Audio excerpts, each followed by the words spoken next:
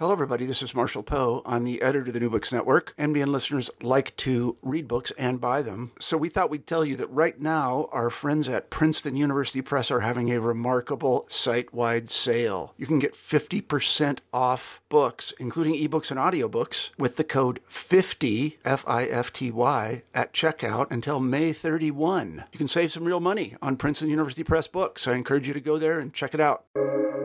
Welcome to the New Books Network. Hello, everyone, and welcome back to New Books in Medicine, a podcast channel on the New Books Network. I'm Rachel Pagonis, and I'm your host for this episode. Today I'm speaking with Suman Seth about his book, Difference and Disease, Medicine, Race, and the 18th Century British Empire, published by Cambridge University Press. Suman Seth is Marie Underhill Knoll Professor of the History of Science at Cornell University. He works on the social, cultural, and intellectual history of science and medicine, and his interests include the history of medicine, race, and colonialism, as well as the physical sciences and gender and science.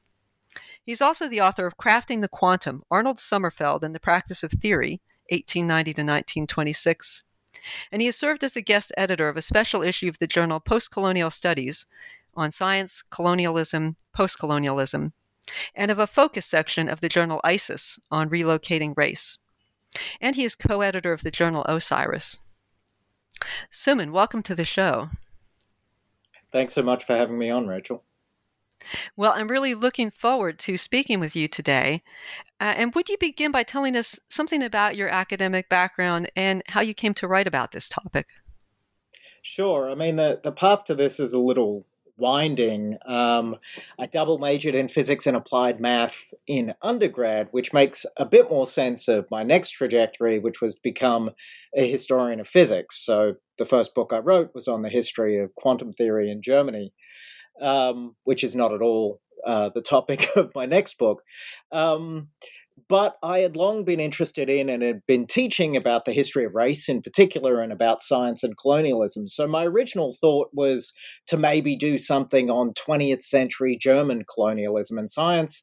And then, for reasons too complicated to explain, I eventually ended up with the project that I worked on, which essentially changed everything that I'd done before. So I moved from Germany to the British Empire. I moved from the 20th century to the 18th century, and I moved from physics to medicine, which required, of course, retraining in everything. But that's the path, in essence.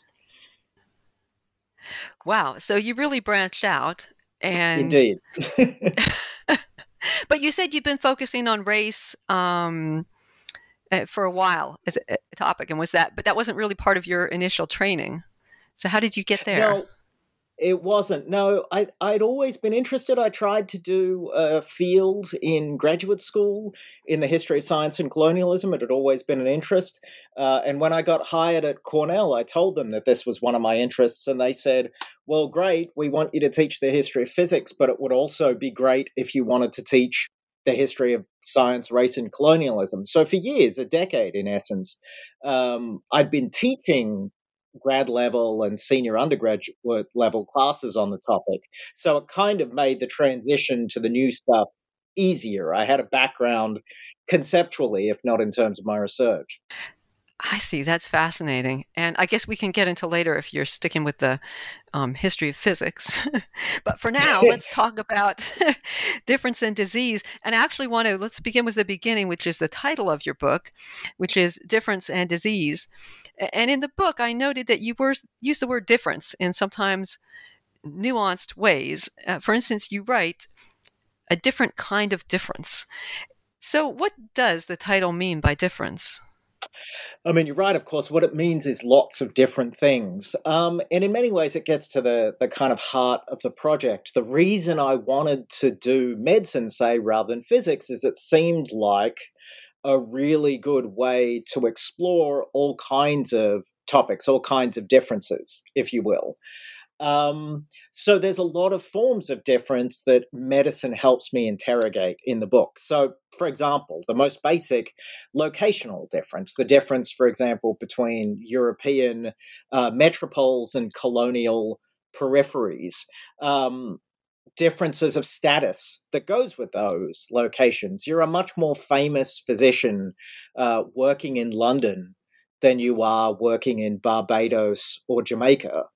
And you're considerably more privileged if you've had training in Europe compared to no training or lesser training in the colonies. And indeed, the book starts with a literal fight, a duel between two guys where they're arguing over their differences. One of them is a doctor trained in Europe. The other one, he persistently calls him Mr. because he doesn't have a medical degree and he's not trained in Europe. So there's those kind of status differences running through the book. There's differences of gender and sex that I think are really interesting that get into their explanations of how to explain illnesses. Differences of location also matter to how they explain illnesses, whether you've been habituated to the place that you're in, habituated to the place that you were.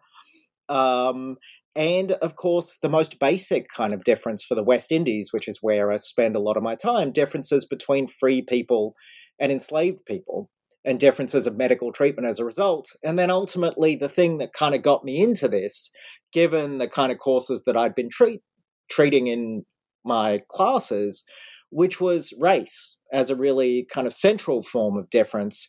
How did medicine inform understandings of race? How did it create new forms of race? And how did racial difference construct medical therapeutics and diagnosis? So in many ways, thinking about difference becomes a way of thinking through almost the entirety of the book and looking for, if you can pardon it, different kinds of difference that medicine reveals. So that makes me think about difference. Would you say that difference, because it begins with a duel about a difference, is difference always a source or a rationale for conflict? It's an interesting question. I mean, I don't think necessarily, and I think that actually gets to a really important point, and one of the things that I'm interested in, which is differences don't always make a difference, right? There's a near infinite number of differences that we can point to, which sometimes don't matter and sometimes are crucial. And one of the things that I'm interested in is when and in what situations do particular differences matter. So part of the argument of the book is that race is not actually a central category for analysis for most of my physicians for much of the 18th century. So even though that's kind of live as a concept, it's not always, biological race doesn't always lead to conflict. There are other ways of explaining or justifying various other kinds of social difference. So no, I think that that there are a near infinitude of differences, but whether they matter is a kind of a thing that we have to explore in the given moment, and they don't always matter at any given time. And maybe whether people look for decide whether they matter or not, I guess I should say. Exactly right. Why they come to matter is actually an essential kind of point. There are various kinds of differences across the years that we have thought mattered and now don't really. Yeah, and that was a real eye-opener to me reading your book about the race not necessarily being that rationale for difference compared to some of the other differences that came up. Exactly right. It is a word. Yes, sometimes the language can be tough, right? Because we multiply differences in the book. It does arise a lot of times. You should do an analysis to see how many times difference appears in the book. To be fair, though, I mean, just one little thing I'll say is that the inverse of that is, of course, sometimes it's really important to create similarities. And so one of the tensions in the book is about the construction of similitudes as well. So, for example, we now think in terms of, say, tropical diseases as if the tropics, which is this massive latitudinal band, is the kind of the same place. And part of the argument of the book is that people didn't necessarily think that way. They saw differences across this this kind of wide band that we often put together. So there's always a tension between the construction of similarities and the construction of differences. Both of those are artificial, so to speak, and need to be tracked. Yeah, yeah. So kind of with something, staying with something that comes up many times in the book. You cite a number of influential 18th century authors, mostly medical men, who were observing and analyzing and theorizing these things you're talking about the differences and similitudes too of disease and of vulnerability to disease in these various parts of the world. And many of them seem to trace back to the Hippocratic text called Airs, Waters, and Places, which was new to me. Would you describe the text and its importance to this topic? Yeah, it's an absolutely central text. It's actually, I teach a history of medicine class. That's how I taught myself the history of medicine. And one of the first texts we read is Airs, Waters, and Places. So the reason that that becomes central in the 18th century is basically this text imagines the conceit is that you have a Hippocratic physician who's traveling from town to town, basically, and describing the diseases that are characteristic of the various places that he visits. So the idea is that climate or location dramatically shapes the diseases of a place. So if the wind is cold and northerly, you'll get a certain kind of disease. If the wind is warm and from the south, say, you'll get another kind of diseases. The kinds of water that you drink will determine whether you're inclined to get like kidney stones, for example. So your location dramatically shapes your characteristic diseases. It also shapes your, say, physical appearance, and it also shapes the kind of political systems that you're inclined to. So one of the suggestions, one of the arguments that Hippocrates makes is that in Asia, by which he means Persia, the weather's so nice that the people are willing to submit to a despot, whereas in more changeable weather, read Greece, you're more likely to be free people who would never accept such a thing. So it's a fascinating text that makes it kind of what we would call climatically determinist argument for diseases, for political systems, and for physical characteristics. It then becomes crucial in, say, the 17th and 18th century because you have a bunch of, say, European travelers and colonial officials, doctors and so on, who go to different places, and their kind of model for thinking about this is, okay, well, every different place has different and characteristic diseases, so our job is to describe the characteristic diseases of this place, right? So heaps of the people that I study begin their text on, say, the diseases of Barbados with, this is what Hippocrates says in Airs, Waters, and Places, and then goes on to be specific about the diseases of Barbados, say, compared to Jamaica or compared to, obviously, London. So it's a real touchstone for talking about differences, if you will, because the whole logic is every place is kind of different because of its location.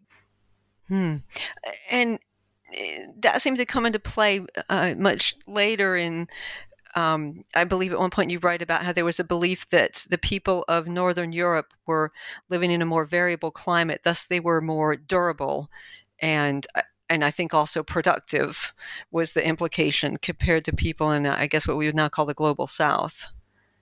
Yes, 100%. So that idea, which you can find in the Hippocratic text around the 4th century BC, remarkably turns up again and fairly consistently in the 18th century and even into the 19th. It's a quite remarkably durable idea. What's interesting and kind of new, what gets added to that kind of Airs, Waters, and Places logic is this one new element, which is that, as I said, the kind of conceit of Airs, Waters, and Places is that it's the doctor who's moving from place to place. What's interesting, of course, is that with European colonialism, it's increasingly large bodies of Europeans, soldiers and so on, who are going to other places, and enslaved people who are being moved across the world. And so you get a different set of questions where it's not people locked in places, but in fact, people moving from their home places to completely different places. And that sets up a question about the changes that are induced when you go from the place to which you're habituated to a new place. And that's where we get into logics of seasoning. You have to become seasoned to your new climate and the illnesses that then follow if you don't season properly. Well, that's great, because that brings us directly to my next question, which is about seasoning sickness. And chapter 3 is about seasoning sickness. So as you're saying, an illness contracted by people who end up in foreign places, which may kill them, but if it doesn't kill them, serves to accustom them to the climate's rigors. So could you then explain a bit more about what is the relationship between seasoning and empire building? Yeah, so let's begin with the basics. I mean, there is a way in which we moderns can easily wrap our heads around seasoning by some examples that were actually live for my actors too. So we talk, for example, if you go to Denver, the Mile High City, it takes a few days for you to get used to it, right? You need to get acclimated, we say. Seasickness is something that you need to get habituated to. That also was an example that my actors used. But the basic kind of logic they have, say in the early 18th century, certainly in the 17th, is look, you have a balance of humors that are appropriate, that balance, to the climate that you grow up in. So you'll have more cold humors in a cold climate, fewer warm humors. Now imagine that you go from, say, squally, cold London to warm, sunny Jamaica. Well, the balance of humors that you need there is different. More warm humors, fewer cold humors. And in essence, you get a seasoning sickness, the severity of which is more profound given the difference between your new climate and your old climate. So if it's a radical difference, you're going to have a really pretty bad sickness while your body adjusts itself to your new environment. And indeed, it can kill you. If it doesn't kill you, you're then adjusted to the new climate, and then you should be okay. You shouldn't actually ever get that sick again. So that's the answer to what seasoning is. It struck me writing the book that, of course, this then allows say, British officials and others to kind of map a world according to how different the adaptation is that you need. So there are some parts of the world that are massively different to London, and hence where you're going to need a huge seasoning sickness. Some where it's so vast it's not clear to them that you can ever become seasoned to them. But then there are other places which are pretty similar, in fact, to London, even if they're quite far away. So you get this kind of conceptual and imperial mapping of places in medical terms according to how similar or different, back we are again, to the place that you're accustomed to. So as I note, this becomes a kind of way to map the empire in medical terms. And part of the argument of the third chapter is, of course, this changes over time. It changes according to how the British conceive of their empire. After the War of 1757, the 7 Years' War, the conception of empire changes dramatically, and hence how different or similar some of these places seem. So as I say, it becomes a way of mapping an imperial sense of self and an imperial sense of otherness as that changes across the 18th century. And then, but also being seasoned were Africans who were being brought from Africa to places like the West Indies or Jamaica as well, right? And it was also understood that they would go through seasoning. Exactly, which is what makes this kind of non-racial in a sense, because the idea is that those of African descent are also not native to the West Indies, that this is a different climate for them as well. So they too require a seasoning. And indeed, in the grim economic logic of the slave trade, a number was essentially placed, a value was placed on the seasoning. So a seasoned slave was worth roughly 30% more than an unseasoned slave. And part of what was going in there was a calculation about likelihood to die. Unseasoned slaves or new arrivals, about 30% of them died in the seasoning, according to the logics or the calculations at the time. So essentially that horrific loss was priced into the value of seasoned slaves as well. So it's a brutal system, but the logic worked or functioned at almost every level, including economic. And would you say that was true because the military men who were coming from the Navy, at least, it seemed like there was a huge percentage of them who also died.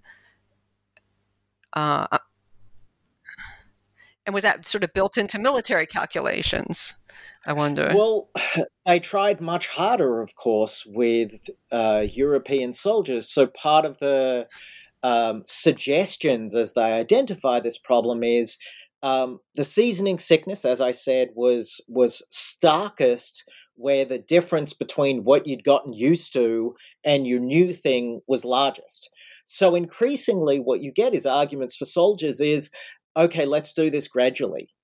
Let's not go directly from London to Jamaica.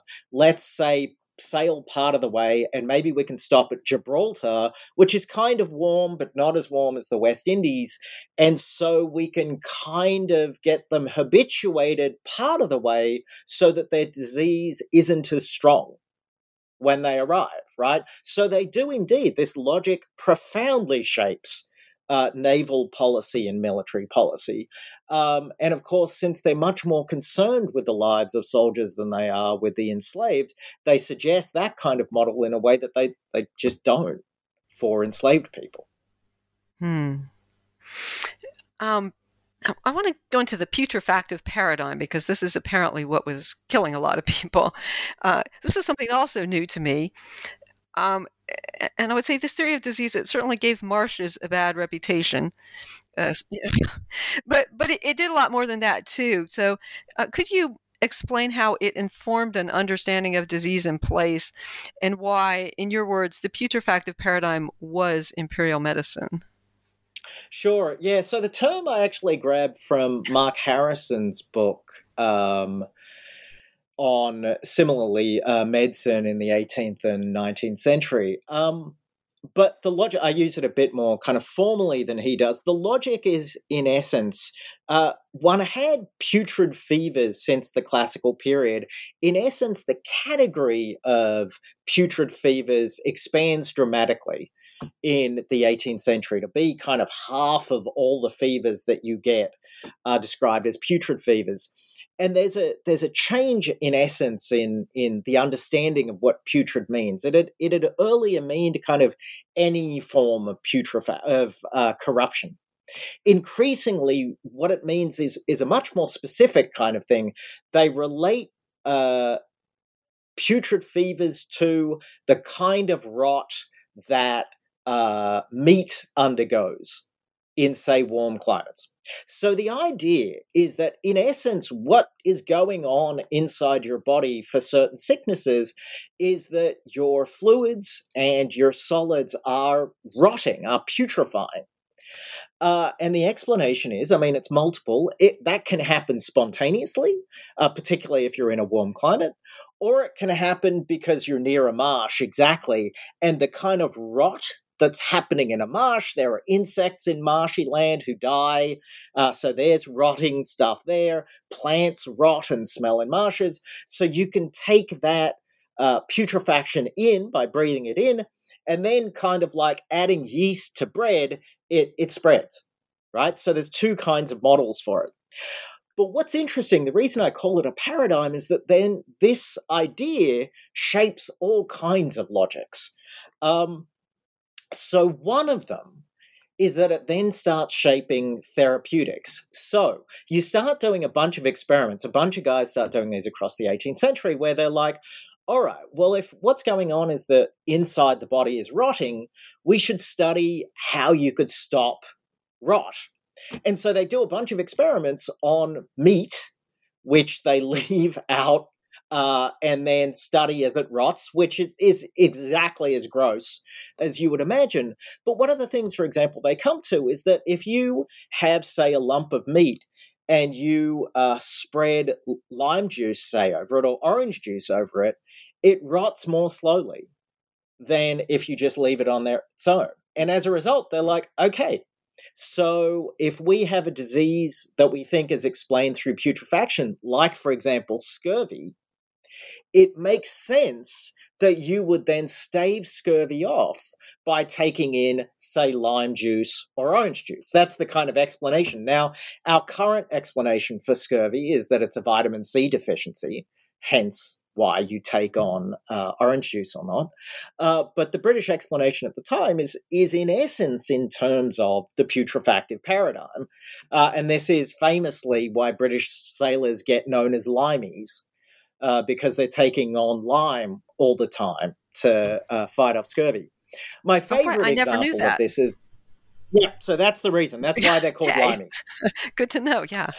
Because they become famous for limes, and indeed Captain Cook manages to have essentially an entire exploration of the southern seas where almost no one dies of scurvy, precisely because he's taking on limes and so on. But my favorite example, the one that actually shapes our lives today in many ways, is Joseph Priestley does a set of experiments where he works out that if you bubble fixed air, in essence what we would call carbon dioxide today, if you bubble that up around meat that's hanging on a string, then the meat doesn't decay as fast.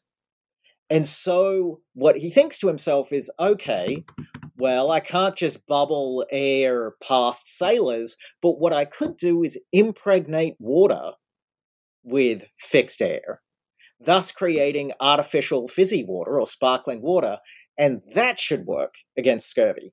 So he gets a medal for this, but it's worth noting that our construction of like sparkling water, in fact, stems from precisely this. It's originally a scurvy cure. So the next time you drink a Coke, think back to exactly where this is coming from. Fast. Okay, great cure for prevention for scurvy is drink a Coke. Yeah, it doesn't work anymore. Well, I wonder if there's enough ascorbic acid. Anyway, it may preserve something else in you. Indeed, yes. Yeah, I wanted to get. I mean, gender is one of your academic interests, and it's not the central topic here, but it does arise. And I mean, it seemed to me the main medical interest in women, any kind of woman, is basically sex-related, menstruation, reproduction, venereal disease. Oddly enough, a warm climate, as you write, was thought to ease the difficulty of labor during childbirth. But there were also racialized elements to the relationship with women, particularly beliefs about Black women who were usually slaves, and venereal disease, and enslaved women were blamed for every kind of agony that they suffered in pregnancy and childbirth as well. So I just wonder, what do these beliefs about gender and women tell us about the understanding of race as a concept during this period you're writing about? Well, I mean, that's a really deep question. So you'll have to pick me up when I go slightly off topic, seemingly, or stop me talking at some point. The first thing that I would note just about gender is it turns up definitely in questions of menstruation and so on, but I will note that it's actually super important too in talking about fevers and other illnesses, because one of the things that they note and then seek to explain is that it seems to be that the most manly, strongest, most robust men are the ones who go down hardest when it comes to something like yellow fever. And that women and more effeminate men don't seem to be afflicted by yellow fever or die in the same numbers, right? And their explanation, again, it goes back to something like seasoning, is, well, British soldiers, the most robust men, are the ones with the tensest fibers and the thickest fluids, the ones best adapted to the cold climates of Britain. And as a result, they're the ones who suffer the most when they get to a warmer climate where what's more appropriate is, by British terms, a more effeminate lax fiber. Whereas women and effeminate men are already kind of adjusted with their laxer fibers and so on, so they suffer less when they get to this new climate. So it's already built in a gendered understanding of why you get sick and who gets the most sick. Now, in terms of race, yeah, it's a fascinating way of thinking through these kinds of issues. There is a long-standing set of claims, which is that, for example, pregnancy is easier in the tropics. The idea also that women experience menstruation earlier in warm climates. This is a long-standing thing going back to the classical world and onwards. And gender inflects, well, again, the question is whether it's race or particular forms of habituation. That is to say, whether it's biological as we would understand it, or situational and habituated. But there are all kinds of elements running through the book that explore a particular kind of argument about women's bodies and Black women's bodies in particular. So there's a set of claims, for example, again, very old and very pernicious, which suggests that Black women are much more promiscuous than white women. And that kind of argument then feeds into a whole set of arguments too about how promiscuity leads to sterility, which is an explanation that's used for why you see populational decline among slaves, which is an extensive argument within the abolitionist movement. So a lot of what can be argued is that Black women in some ways become well, it's a doubled kind of argument. They are simultaneously Black, so they are engaged with claims about African natures, and women. So they also participate in claims about womanhood and the naturalness of womanhood. I don't know if there's something specific in there that you'd like me to talk about, because I could, as I say, just keep talking. Yeah, well, I wonder about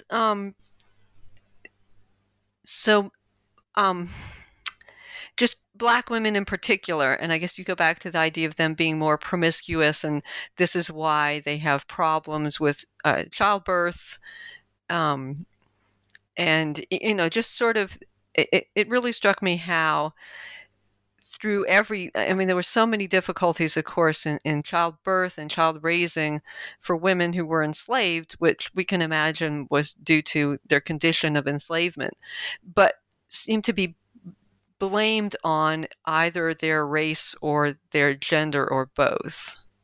I mean, obviously their gender because they're women, right? They're having the babies, but yeah. So, I mean, one way to track this, for example, one way that I do track this within the book is within debates about abolition. So, one of the medically based arguments that abolitionists use, which ends up being really powerful as an argument, is that they say, look, West Indian slavery is not only horrific, it's even more horrific than slavery in other parts of the world, which is a pretty powerful argument given that people are well aware of the horrors of, say, North American slavery. But the argument that they make is they say, look, I can prove how bad it is. The slave population in North America is increasing, right? It's self-perpetuating. They say, look, the conditions in the West Indies are so bad that the enslaved population is dropping every year. You need to bring slaves in every year, otherwise the slave population will be wiped out over time. That's how horribly you're treating these people. The response for those defending slavery is to say, you're looking at the wrong part of this problem. You're only looking at death rates, but that's not where the problem is. The problem lies with birth rates. enslaved women aren't having enough children, or those children aren't surviving long enough. And that's when a whole bunch of pro-slavery arguments end up focusing on enslaved women as the fault for all of this. And they make two separate arguments. One of them I've already alluded to, that the quote-unquote natural promiscuity of black women, which makes them more like animals in this argument, that natural promiscuity leads to sterility. And as a result, they have fewer births. That's argument one. And then argument two is even when they do have children, they don't take care of those children properly. Right? Unlike white women who would take care of their children, black enslaved women just don't care and don't take care of their children once they're born.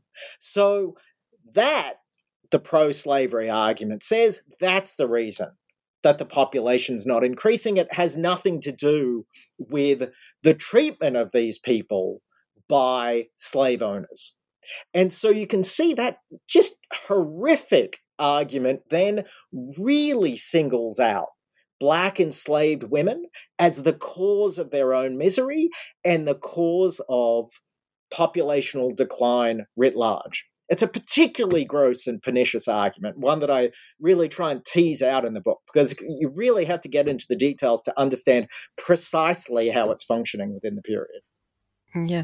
And the pro-slavery people really seem to be missing a step in the logic there, which is that the reason the black women are not able to take care of their children as well is perhaps that they are slaving, away, toiling in 100%. And the argument that they make, which is as gross as you would imagine, is no, we treat them really well.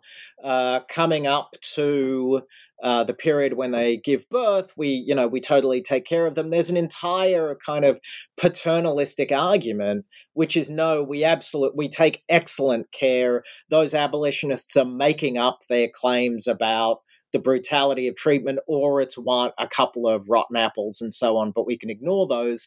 No, we treat them really well. So there aren't social explanations for this. It then has to be natural, so to speak. It's in the nature of these women that this is going to happen. So that tends to be the fault line then, and they just systematically reject what seem to us to be the most natural kinds of explanations, that it's slavery, stupid.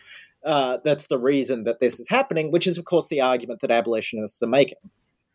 That this isn't going to improve until you get rid of slavery, and then it will. Those are the words I was seeking. It's slavery, stupid. Yes, exactly, yes. And that's what they reject wholeheartedly, of course, because they're defending the slave trade. Yeah. So that's great, because I wanted to talk about abolition and the relationship of medicine. But let's first just talk about, I hope I pronounce this right, polygenism. Am I saying that right? Polygenism, yeah. Polygenism. Would you just tell us what is polygenism and what was its significance to slavery and abolition and the whole idea of race? Yeah, absolutely. So basically this goes back to theology. So you read the book of Genesis, it makes it very clear that all human beings are descendants of Adam and Eve. Right? There is one creation. This is named monogenism in the 19th century, one creation, right? And as a result, every human on Earth is fundamentally related to every other human on Earth. We're all multi-cousins because ultimately our ancestors are Adam and Eve, right? What you start see, so there's an old heresy which says, look, maybe there were multiple creations.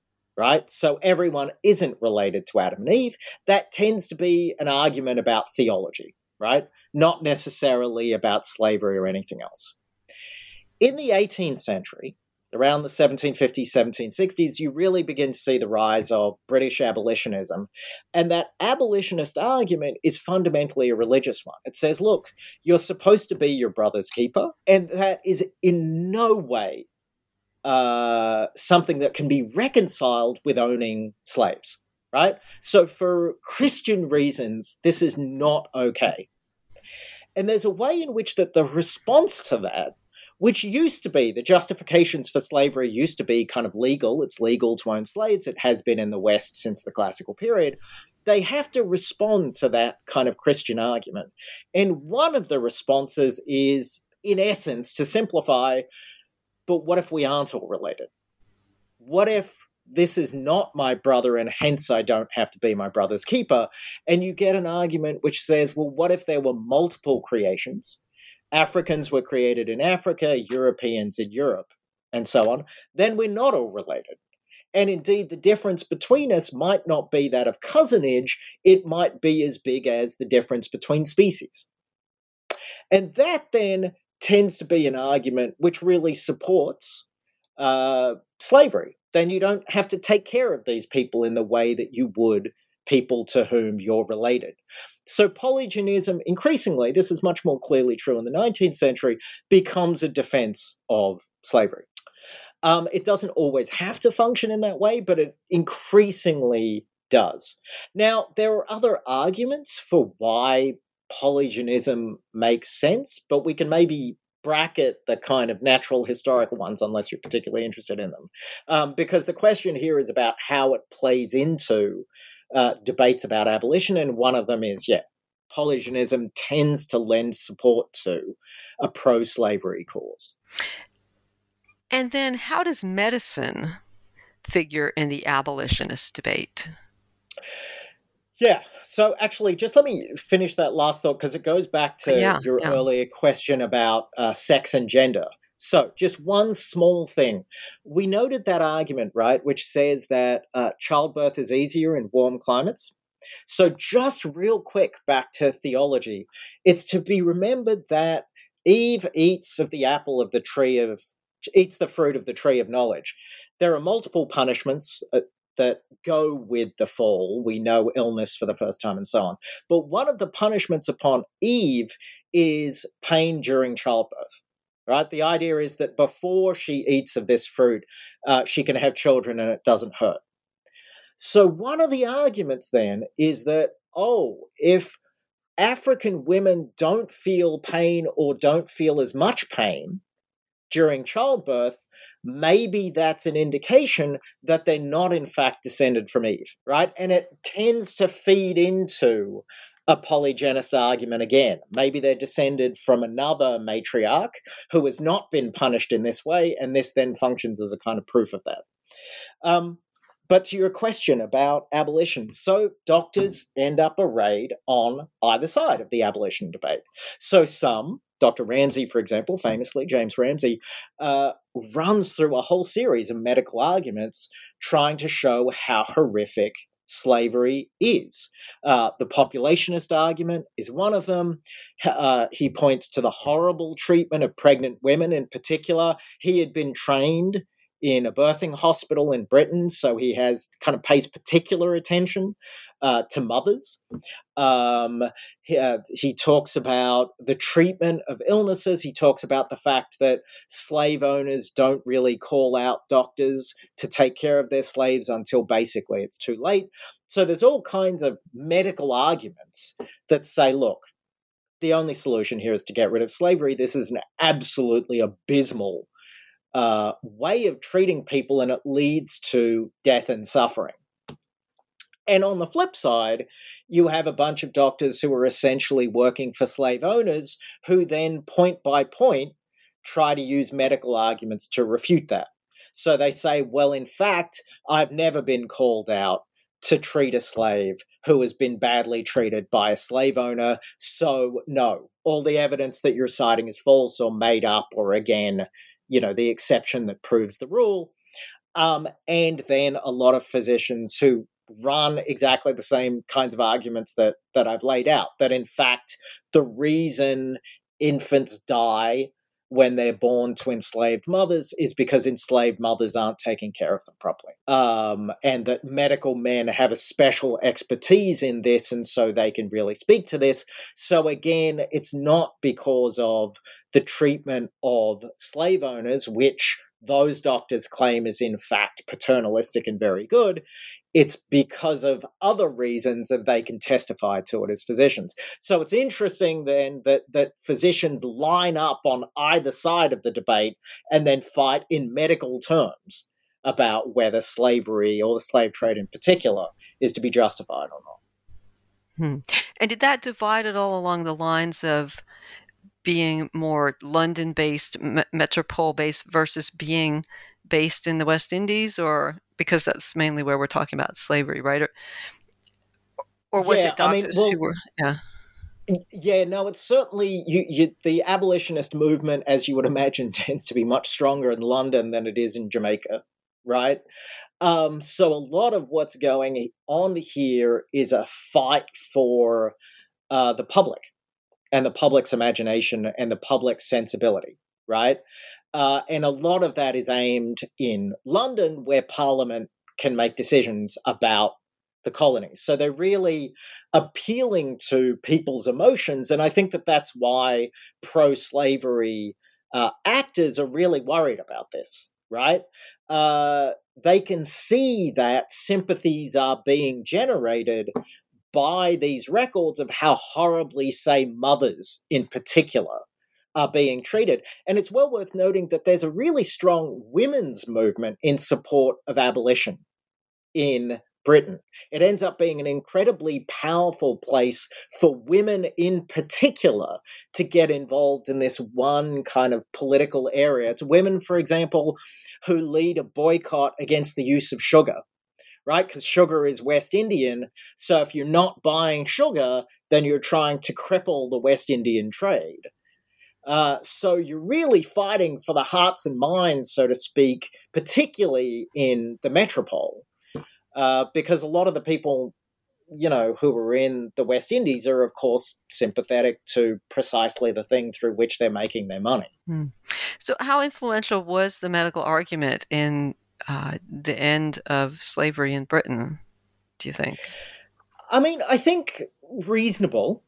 I think it definitely helps to sway hearts and minds. I think that focus on women and mothers really does do an enormous amount. And it's worth noting, I mean, at a very practical kind of level, it does lead to changes in the law for the treatment of slaves. So this is one of those mixed bags, right? It doesn't get rid of slavery. That will take until 1806, 1807 for the slave trade, and then slavery in the 1830s. But what it does lead to is an argument about melioration of slavery, where a series of laws are passed which indicate that you do indeed have to take medical care of the slaves that you own and so on. So it has enough of an effect that it changes legal policy, but it's worth noting that it's not enough. Nothing is enough in the 1780s and 1790s to abolish slavery at that time, or abolish the slave trade at that time.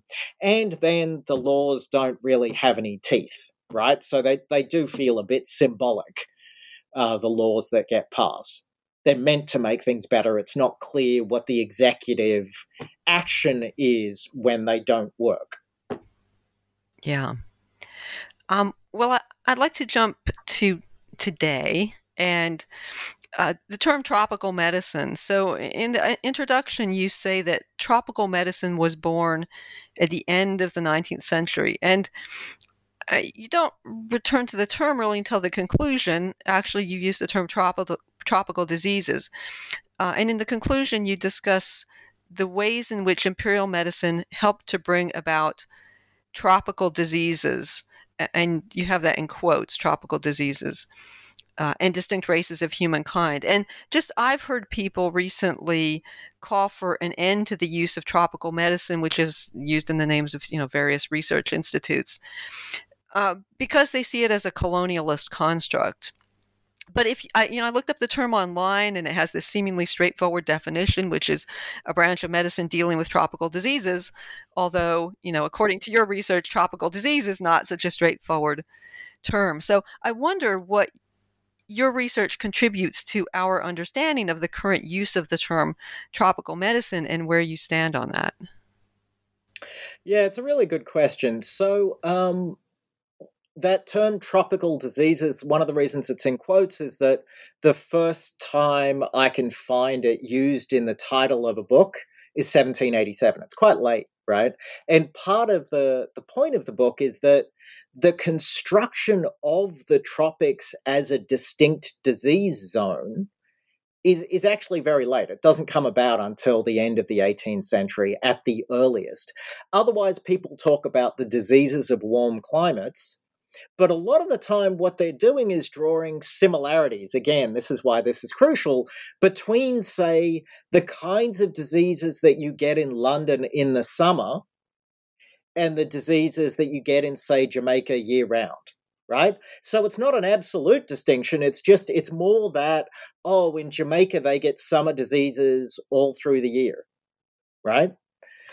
Now, what you get, of course, by the end of the 19th century, which is when you start getting institutes for tropical medicine and so on, is the idea that there is something really distinct about the diseases that you find between those latitudinal bands marking out the tropics. So that's one, that the diseases that you find in the tropics are distinct from the diseases that you find in, say, the temperate zones. And then, so that's a difference, but then also the diseases within the tropics are all somehow similar to one another, right? Such that you can speak about, diseases that are common to, say, I don't know, Northern Australia, India, parts of Africa, and so on. You can talk about those as if all of them are related to one another. So you create this weird similitude and you create a difference. So that's all strange and needs to be historicized, and that's part of what I do. Now, to the political point, yeah, I think that there is a problem, because part of what's going on is that there is a long history of the construction of tropicality, right? So the idea that the tropics are famous for their fecundity, for their excess, right? The particular kinds of people are to be found there, who are often defined in terms of their bodies more than their minds. It's a culture of excess. And I just think that those associations that we bring about what tropicality means really then shape any field that wants to be called tropical medicine. So it's not clear to me, either medically, right, that it's meaningful to group together all of the diseases you find in this massive latitudinal band on either side of the equator. I don't think that that's a meaningful concept. And I think it brings with it an enormous amount of baggage from classical history forward. And I think it would be more useful to break up the kinds of things that we're talking about, because I actually think that they're more local a lot of the time. I don't think that you can find exactly the same diseases across all of the places that you find in the tropics. And if that's true, it's not clear why you would call them all part of tropical medicine.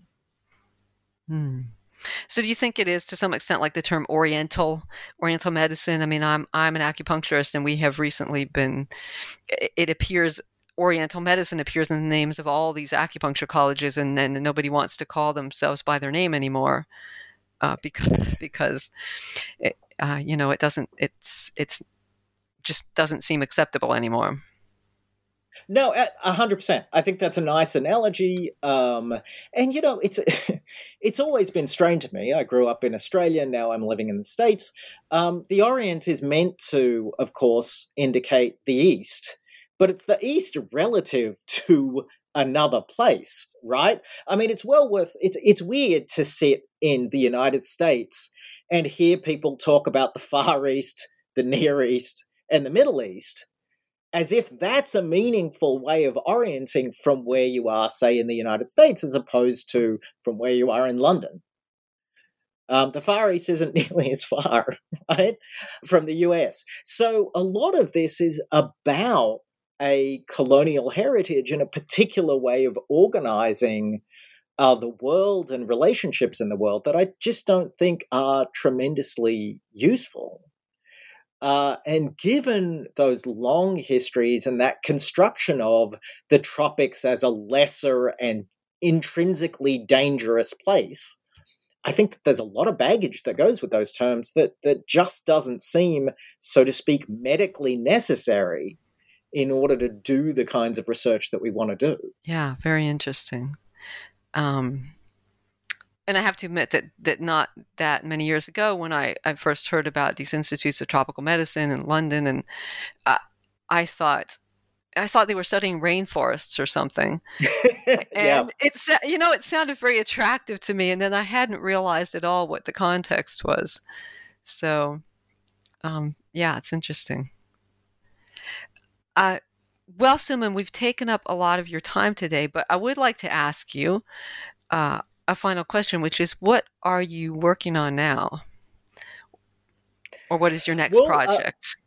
It's what I'm working on now. It is not the dramatic change that it was from book 1 to book 2. It is in many ways a continuation of the work in book 1. Book 2. So Difference in Disease ends with a question about what I call race medicine. And in essence, what I'm after is when you start getting arguments that say that the reason, say, those of African descent are less susceptible, say, to yellow fever than those of European descent, the old explanation of that is, okay, well, they get habituated to warm climates, and yellow fever is a warm climate disease. So, of course, the people who are more habituated to it are less likely to be badly afflicted, right? It's a habituationist argument. It's about seasoning.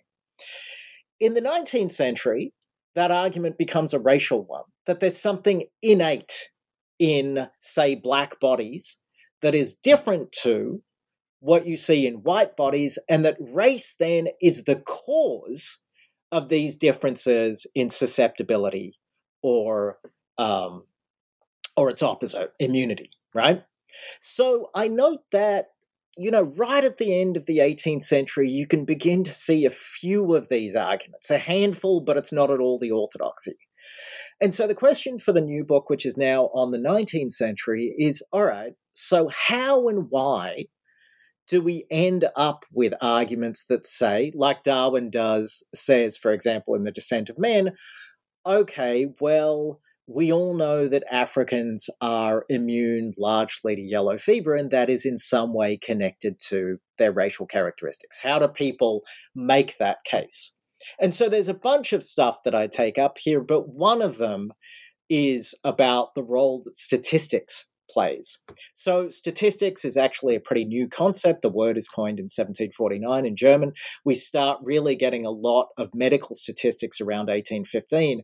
And part of what I'm trying to show right now is that it's through military medical statistics that you start getting race becoming real and numerical in a way that you really don't before. And you start getting arguments like, well, people of African descent have a 50% higher likelihood, on average, of getting this disease than do those of European descent, right? Thus making race medically and statistically real. And one of the reasons I'm so interested in that is that, of course, that's a lot of the way that race is used today in medicine, right? So if you're a woman and you think that you might suffer from breast cancer, you'll go into a physician, and your physician may well ask about, they'll probably call it your ethnicity, but they're really going to phrase this in terms of race, and they're going to ask whether you have an Ashkenazi Jewish heritage, for example. And they'll say that the reason why is because women of Ashkenazi heritage have an X% higher chance of getting breast cancer. So whereas it used to be that you couldn't really talk about race in the natural sciences anymore, more and more and more, you hear people justifying the use of race, particularly in this kind of genetic argument. And part of the way they make that claim is a causal argument, something intrinsic to the body, born in the genetics, and a statistical argument. It's not every woman of Ashkenazi heritage gets this, but you have an X% higher chance of getting it. And a lot of what I'm focused on right now is the history of that concatenation of ideas, which leads in from the 18th century, but sees pretty substantial breaks as well. Wow, so that is really interesting, the connection with statistics. And is this going to be another book? It is. hopefully. I've written multiple chapters of it.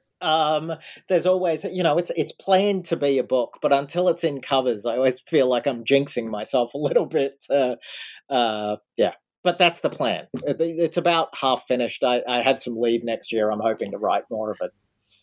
Good. Well, I know that the University Press is not the fastest way to get published, but I look forward to you coming back and telling us about that book when it comes out. I would love to do that. Thank you. Yeah, great. Well, Suman, thank you so much. This has been a fascinating conversation. I have really learned a lot from the book and even more from talking to you today. And the book, once again, everyone, is Difference and Disease, Medicine, Race, and the 18th Century British Empire from Cambridge University Press. Thank you so much, Rachel. This was fantastic.